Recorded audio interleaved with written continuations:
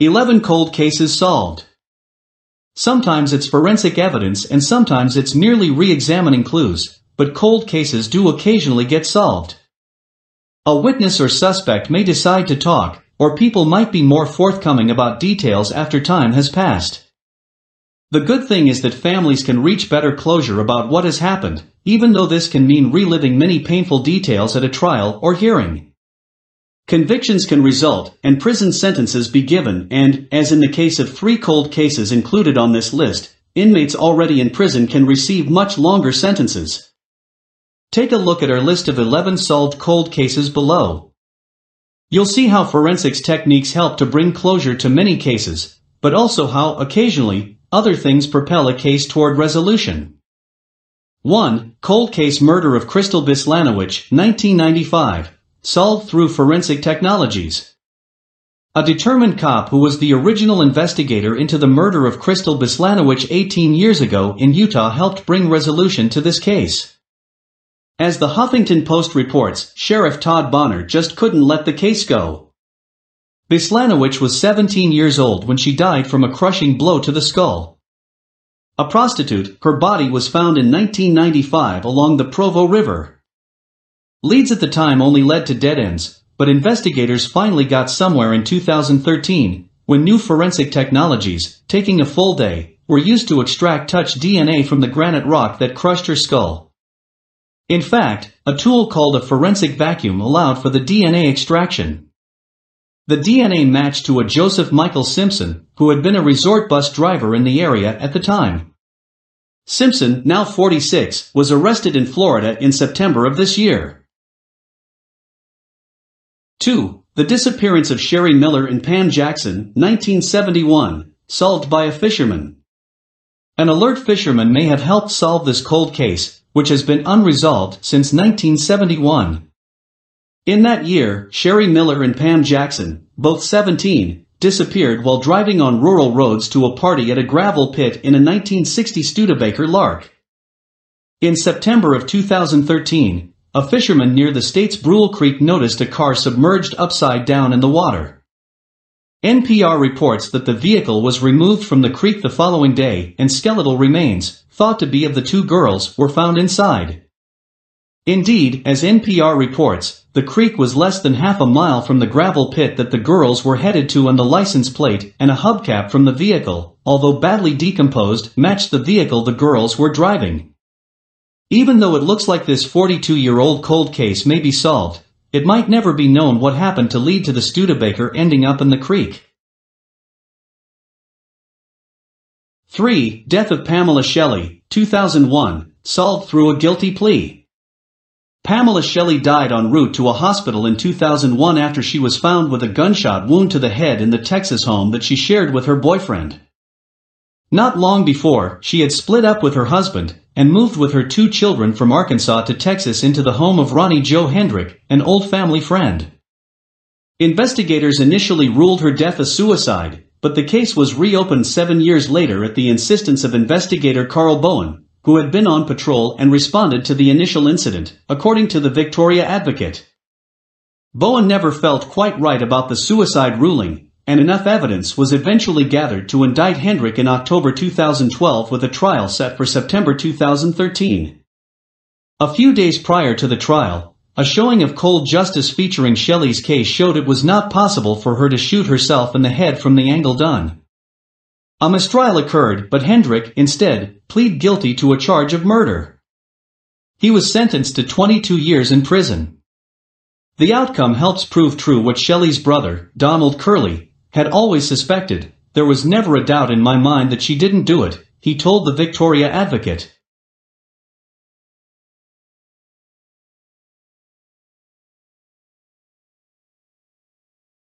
For murder of Rania Reason, 1993, solved by new testimony.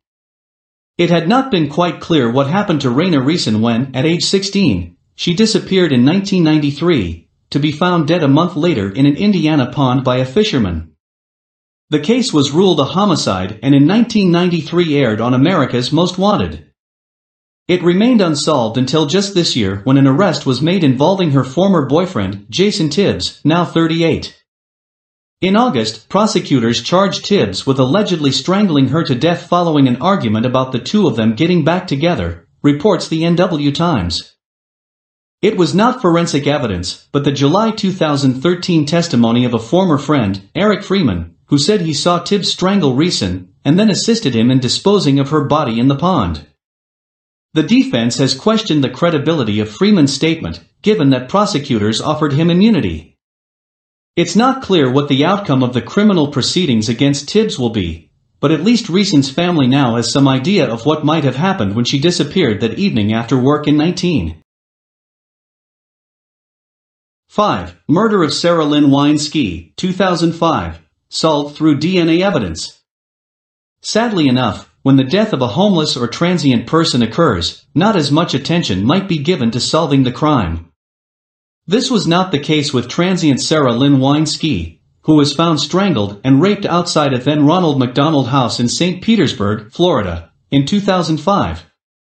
Screams were heard about 11 p.m. on May 21, 2005, reported 10 News, but it was not until the following afternoon that her body was found under a deck behind the house.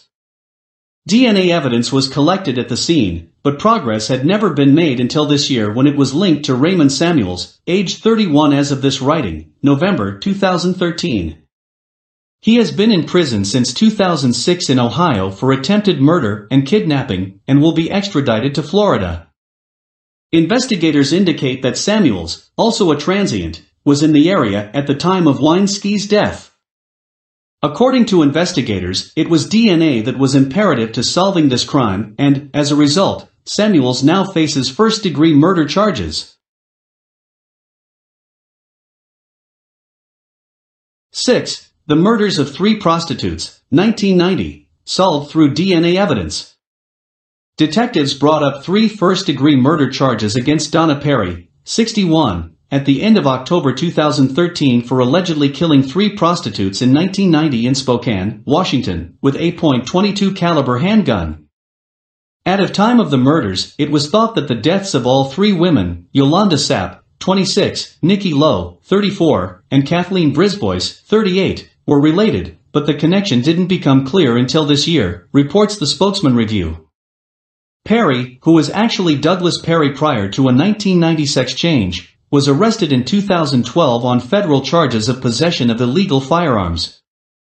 The investigation into the deaths of the 3 women had been reopened in 2005 with DNA evidence submitted in 2009 and sent through a federal database, which eventually matched to Perry.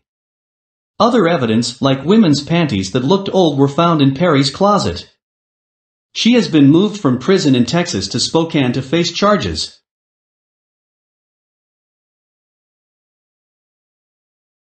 7. The murder of Maria Ridolf, 1957, solved through a deathbed confession of a mother. 55 years after 7-year-old Maria Ridolf was taken from the streets of Sycamore, Illinois, to be found choked and stabbed to death, a 72-year-old security guard, Jack McCullough, was arrested for the crime. However, it wasn't forensic evidence that led police to reinvestigate McCullough as a potential suspect, but the deathbed confession of his mother in 1994, who said she lied about his alibi, according to the Huffington Post. In 2008, McCullough's half-sister passed on this information to the police.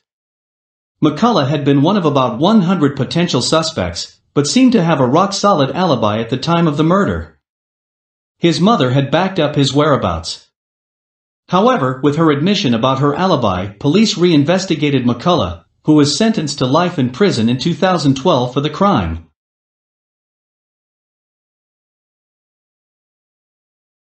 8. The murder of Patricia Beard, 1981, solved through DNA evidence.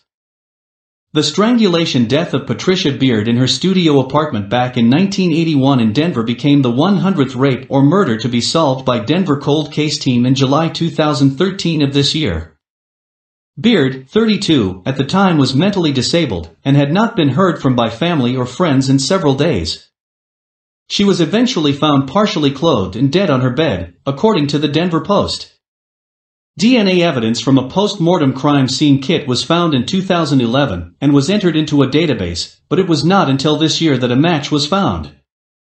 That match resulted in charges brought against Hector Bencomo Hinojos, 53, a Pennsylvania man. He denied ever knowing Beard, but DNA evidence indicates he had had sexual contact with Beard within the hours following her death. His wife painted him as a violent man. Bencomo Hinojos now faces charges of first-degree murder.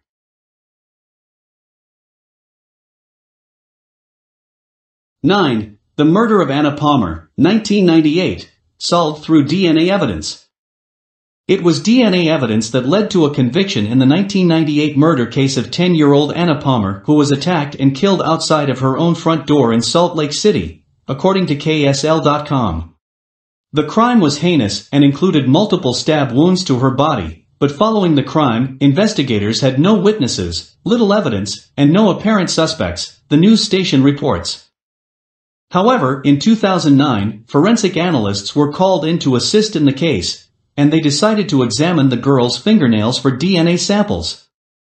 Using visible and alternative light sources to look for DNA not belonging to the girl, they made a hit, and matched it to a man named Matthew Brock, who had lived a block away at the time of her murder and was age 19 then. Brock was already in prison serving a 10-year sentence for a sex-related crime with a child, and he pled guilty in 2011 to an aggravated murder charge in the death of Anna Palmer, and is now in prison for life. 10. The shooting death of Roy McCaleb, 1985, solved through a confession. It was a confession that led to a resolution in the cold case murder of Roy McCaleb, 51, who died in 1985 in Houston from a gunshot wound. His former wife, Carolyn Sue Krizan Wilson, then 42, but now 71, admitted she had shot him herself, and that his death was not at the hands of a gunman who had raped her and then shot him while fleeing the home as she once claimed. In fact, she was initially indicted for his murder in 2008, but a judge dismissed the charges. A court of appeals reinstated the murder charge, and this time she decided to plea, according to the Houston Chronicle. She had only been married to McCaleb, who was her seventh husband, for 2 years at the time of his death. McCaleb's daughter said that she thinks Krizan Wilson might have killed her father to try and take advantage of a life insurance policy. However, that policy was never paid out because of suspicions about McCaleb's death.